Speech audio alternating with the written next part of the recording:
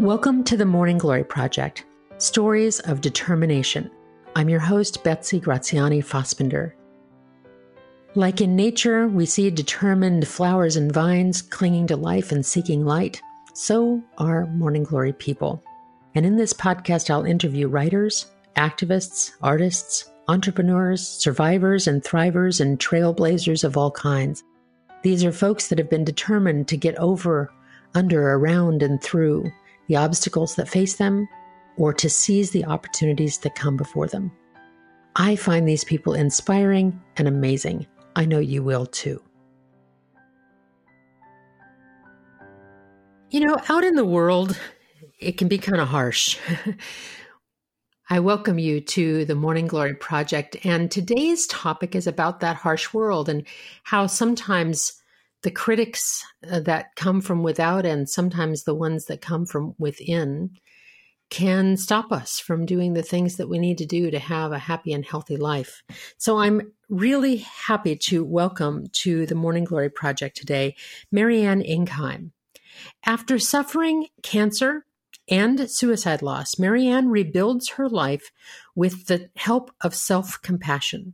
In her book, Out of Love, Finding Your Way Back to Self-Compassion, she describes how the practice of self-compassion changed her life in ways big and small, inspiring readers to unlearn self-critical patterns in their own lives and live a happier, more courageous life. That sounds like a lovely thing, doesn't it? Marianne, I welcome you to the Morning Glory Project. Thank you so much for being with me today. Thanks for having me. So, Marianne, I've looked at your book now, and it's beautiful, by the way. I've looked at your book a bunch of times, particularly the title, Out of Love, Finding Your Way Back to Self-Compassion. And I want to ask you about how you arrived at both the title and the subtitle, because I'm intrigued by both of them. Why Out of Love? Well, that's interesting. I had originally titled it Unlearning, but my publisher didn't like that. Mm-hmm. That was my editor who came up with that title.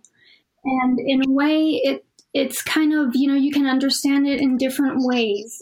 I'm writing this out of love for myself. And I also fell out of love with my husband. So there's kind of a double meaning there. Yeah. I was wondering if that was the case because I, in reading through pieces of it, that's what I was wondering. And then I love the idea of finding your way back to self-compassion. That word back jumped out at me. Can you say why you included that and what that means to you? Yeah. So I think we learn to be self-critical. We're not born self-critical. If you think about a toddler who's learning to walk, they are going to learn to walk. They don't yet have an inner critic telling them, well, this whole walking thing is just not working out for you. You should just give up. Right. In fact, I mean, a toddler is the most confident person in the world, probably more confidence than sense, right? They have that. They'll try anything. They'll try whatever they can do and they'll topple and fall and it's no big deal. Right. And same thing with creativity. They're just curious and playing and, they don't sit down and have this inner critic saying, okay, if you don't write this sentence perfectly, then you might as well give up, right? Like every 4-year-old believes they're a great artist until they're about 7 or 8 when somebody tells them they don't know how to draw. Yeah. And it's really sad, so I that's how I envision this coming back to your own, it is an innocence, and of course we can't completely go back to that place, but it's a place inside ourselves that I think in a way we never lose. It gets bogged down with all of these other critical voices that we hear externally and our own inner critic, which is something we've internalized from our primary caregivers. Or our community, or our classmates, or our teachers, or church, the media. Yeah, everything. So tell me a bit about the story of your marriage and how that prompted you toward this re-embracing of your own self-compassion. Yeah, so let's see, where should I start? I'd been married for almost 10 years. This was in 2017. And well, let me back up to August of 2016. I was diagnosed with cancer, and that served as a sort of wake-up call for me. It jarred me into this, like, wow, I'm not living the life I feel I was meant to live. I'm not fulfilling the purpose. It's weird, but that's what cancer did for me. I wonder, we're recording this right now at a time of COVID-19 when people are in shutdown mode and things are so precarious. And I'm hearing this a lot. I'm hearing a lot of people both given time to reflect and also kind of facing the possibility of their mortality or having lost others to COVID and other things, that they're all sort of saying, okay, now wait a minute. Am I living the way I want to be living? Right. I'm newly acquainted with the finite nature of this life. Yeah. It totally, it just faces you, and yeah, it could be cancer. It could be any time when we're faced with our mortality and we're faced with a lot of time to reflect. Which both COVID and cancer offer, right? Right. Exactly. And, so it became very clear to me that I needed to make some changes. And one of those was that I hadn't been happy in my marriage in a long time. And that was such a horrible realization because, we'd been married almost 10 years. My husband was a good man and I had loved him.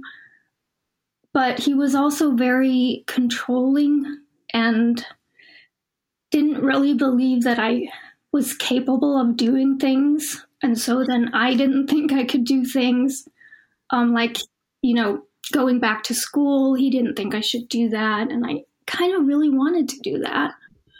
So I found myself living a small life, much smaller than I wanted. And it sounds like a life more controlled by somebody else's opinion than you wanted it to be. Yeah, for sure.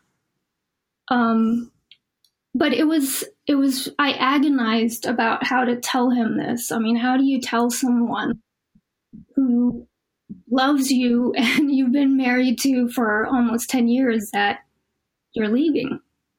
And I knew it would break his heart and I didn't want to do that.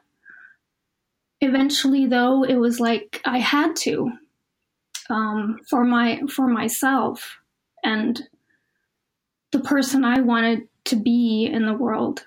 So I had some help with a therapist who eventually was like, you have to just tell him straight. And I did. We were sitting in a therapy session, both of us, and my husband got up and left, and that was the last time I saw him.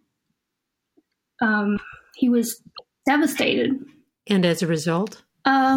Later that night, I got a call from the sheriff's department that he had crashed his car. And the next day I went to our apartment and I found a suicide note.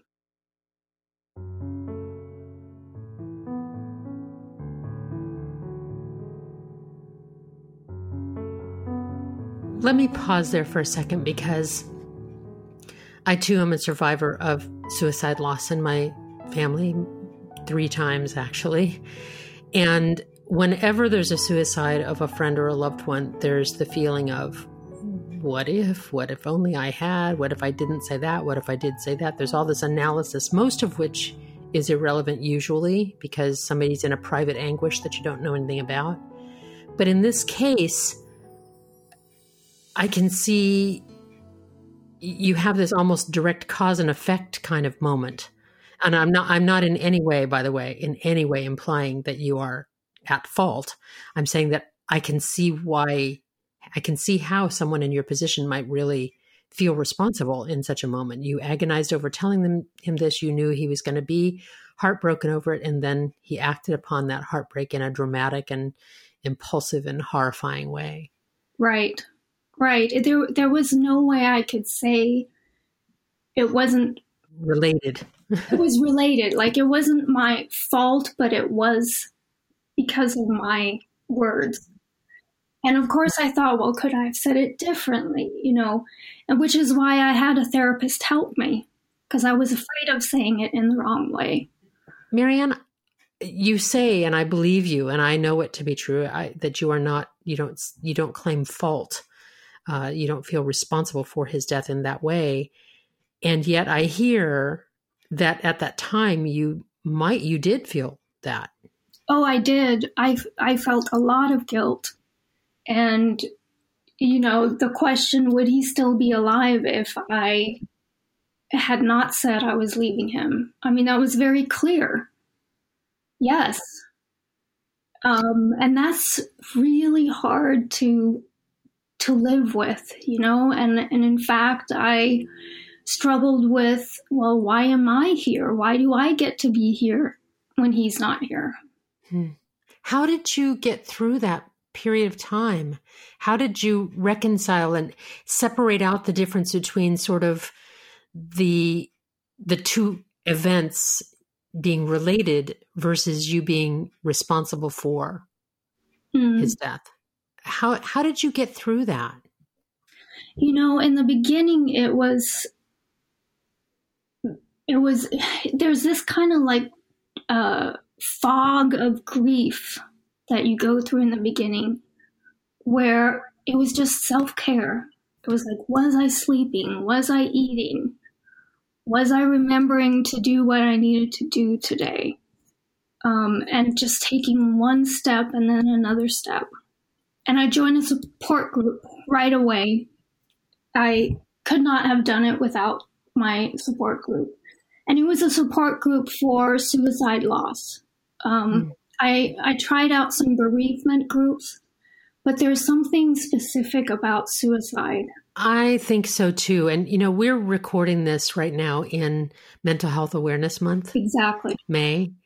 And that suicide is related, of course, that. So it makes me wonder, of course, unable to diagnose your former husband, but to say that if he reached that conclusion so suddenly, my guess is that he had that fragileness all along, that he had that in him. You didn't put that in him the day that you said you were going to end your marriage, because the average person, if confronted with their partner leaving, might argue or say, let's work it out, or let's go to counseling, or what can we do?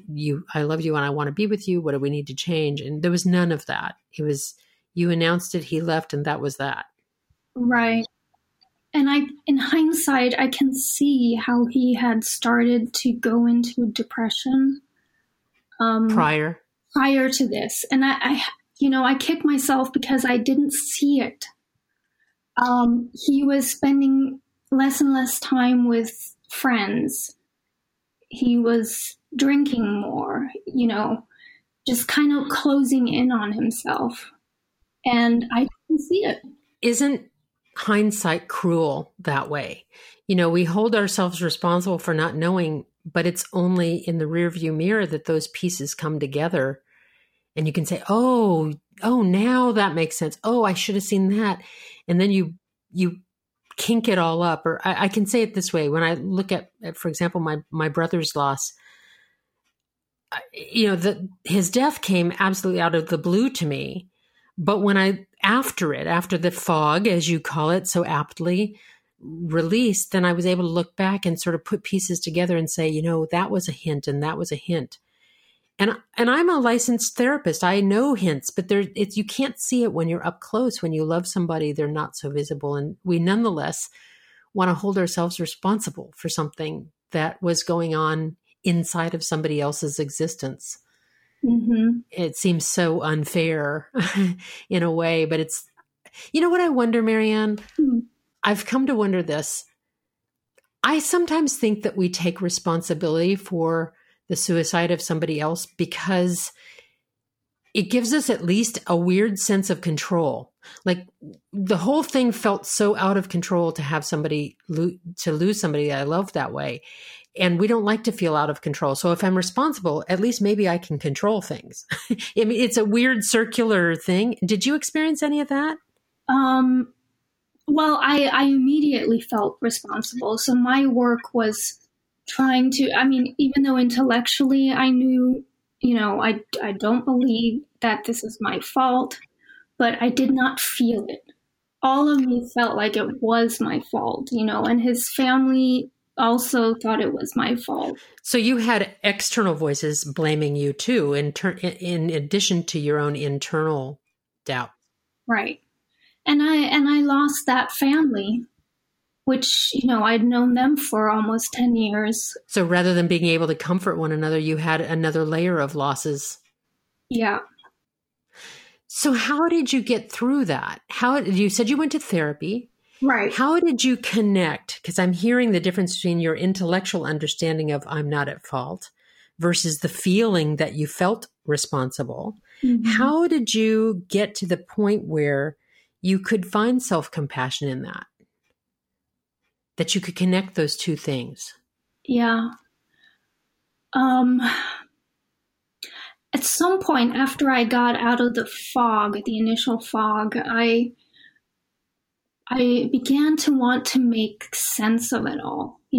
All of this had happened within 6 months. The cancer, the decision to leave my husband, his suicide.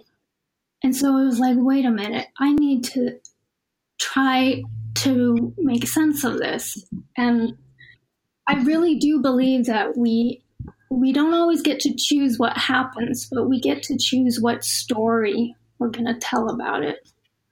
Oh, let's linger there for a second. We don't get to choose what happens, mm-hmm. but we get to choose what story we tell about it. And I know that you're not meaning telling lies like false stories right. or myths, but what do you mean by what story we're going to tell about it? Well, I think story is one of the key ways we make meaning, and we crave meaning. We want things to mean something. And so the story, it's not like something that's not based in reality, but there is a sense of being able to, do I want to tell a story in which I'm the victim or in which I'm to blame for all these things? How is that going to help me or help anyone? And is it even true? Right. Is there another story that I can tell? And before all this, I had been reading a lot about self-compassion. I'd listened to Kristen Neff's interview on Sounds True, and I'd read her book. And again, this was an intellectual thing. I was getting it conceptually, what self-compassion was and how important it was. But until I went through this difficult time, I really hadn't felt what self-compassion means. So can you tell me in a concise way what self-compassion means to you? I think that those are words that I know the meaning of, everyone knows the meaning of, but put together self-compassion, what does that mean to you? So, well, there are different ways I could say it. I could say what Kristen Neff calls it. I could say what most people call it. But for myself, it's finding belonging in yourself.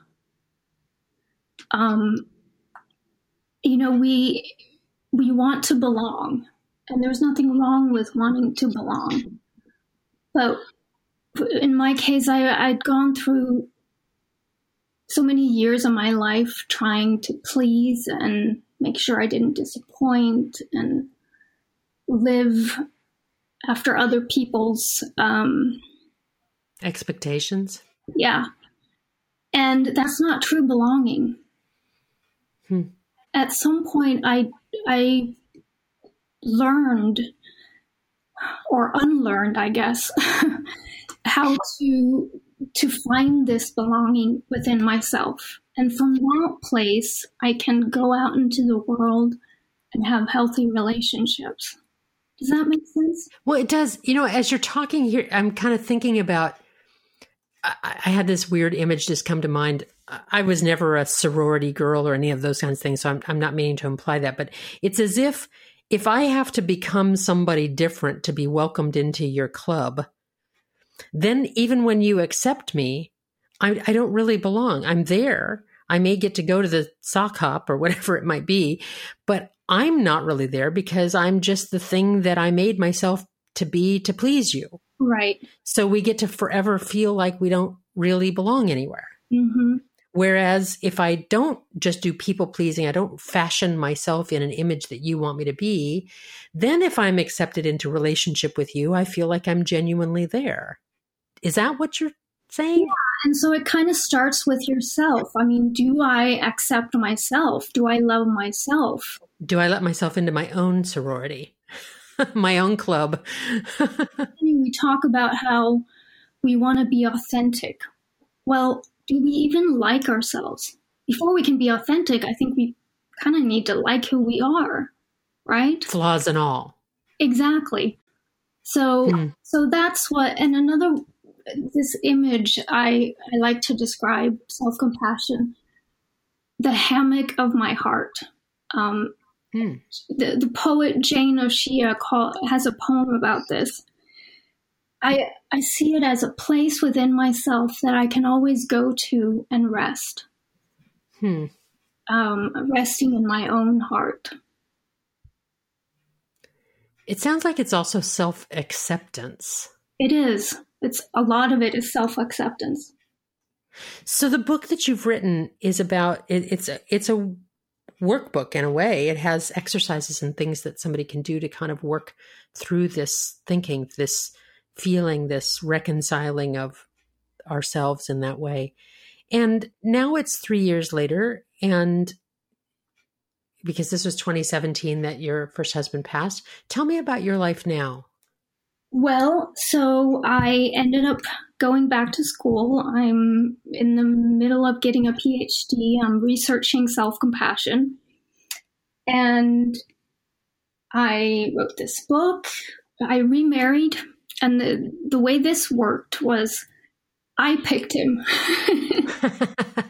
You didn't wait to be selected? No, this time and that was such a huge thing for me because I'd always just, whoever likes me, that must be it, Like you were lucky to have somebody pick you, so you had to be with them? Yeah. And this time I was like, no. I'm going to pick the one that I want. And I like to tell him that, and he laughs. Perhaps he's flattered too. Right. I'm guessing he chose you too. Well, yeah. I did. Ultimately. So we met online on Meet Mindful and fell in love, and it's a very different relationship. I don't think we could have found each other before. I needed to find myself in order for us to meet. I think this is this codependent pattern that I had, that my husband and I had, and that I had with a lot of people. It was either me trying to save someone else or them trying to save me, and it just doesn't work. We need to have the belonging in ourselves in order to have a healthy relationship with someone else. That's a good thing to take note of. It's a really good thing to take note of. Well, Out of Love, Finding Your Way Back to Self-Compassion by Marianne Ingheim. Marianne, I wish you every kind of success with this book, and not just in Mental Health Awareness Month, but every month of every year, to stay connected to yourself and to help others to do the same is in my book, A Heroic Act. So I thank you for this book. I wish you every kind of success with it. Thank you so much, Betsy.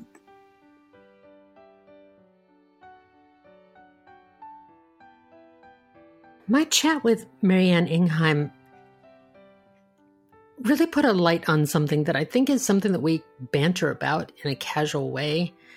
We talk about self-criticism and flogging ourselves and putting ourselves down. writers and artists often talk about their inner critic.